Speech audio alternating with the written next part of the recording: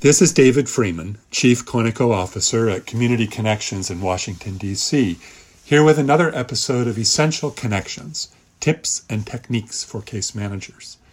Today's episode is on crisis intervention, the follow-up. The first two episodes in the crisis intervention trilogy were on crisis prevention and de-escalation. In those episodes, I described all kinds of stressors that could contribute to a crisis, but stayed in a fairly conservative lane with a focus on how to help the person in crisis get back to baseline. In this episode, I invite you to reflect on the function and impact of the crisis so that follow-up promotes change as needed. Crises can be understood as a temporary collapse of function requiring repair and restoration. The person goes out of bounds and is helped to come back on the regular playing field. Baseline functioning inside the broader status quo is restored. But crises can also be understood as an appropriate demand for change.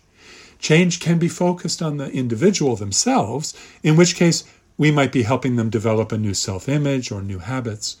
But the crisis may demand change in an organization, a system, or even a culture. A crisis can highlight a problem in the system, an illegitimacy, burden, or oppression. If this is the case, if the crisis highlights injustice, then a return to the status quo means the crisis failed to achieve its ends. It means the prevailing powers are successfully requiring the individual to sacrifice a value, a deeply held belief, a legitimate grievance, and to resume compliance with a problematic system. If the subject in a crisis, the person who appears to be in crisis, is prophetically announcing the need for legitimate change, and they are treated as suffering from a kind of temporary insanity or immaturity or stupidity, well, then they will really suffer. And two, the broader system, whatever that system may be, a group, a family, program, agency, institution, even the culture itself, will be allowed to perpetuate a fundamental miscarriage of justice. So, follow-up depends on how we understand the crisis that happened. Are we going back to the status quo, or do we work for system change? Maybe returning to the status quo is perfectly legitimate.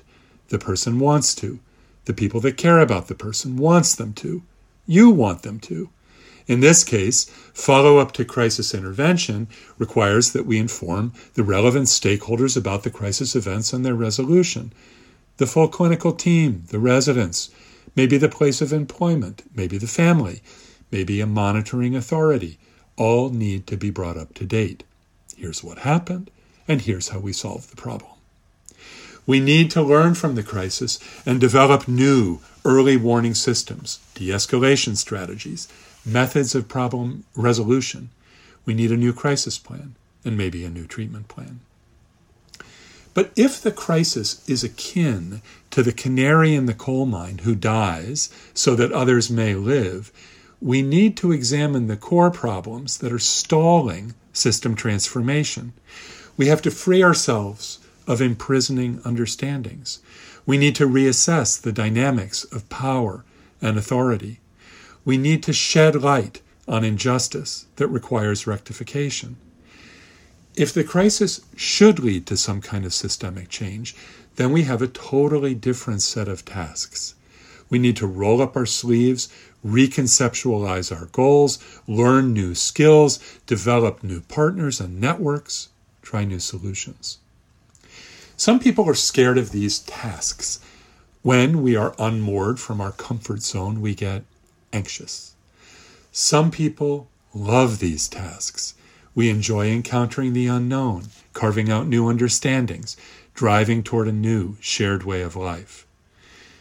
Whether we think a crisis is to be contained or should lead to change depends on a whole lot of factors: our values, our investments, the force of the crisis itself, the persistence of the individuals fomenting the crisis, the willingness of power brokers to engage, the ability of all parties to develop a shared understanding of what the future could be. When people describe a crisis as a dangerous opportunity, I think the tension between A, resuming the old way, and B, working to build something new, are especially highlighted. Whenever you're reviewing a crisis and making a follow-up plan, consider the possibility that the person in crisis had a legitimate complaint. Consider that follow-up might contribute to the development of a new world.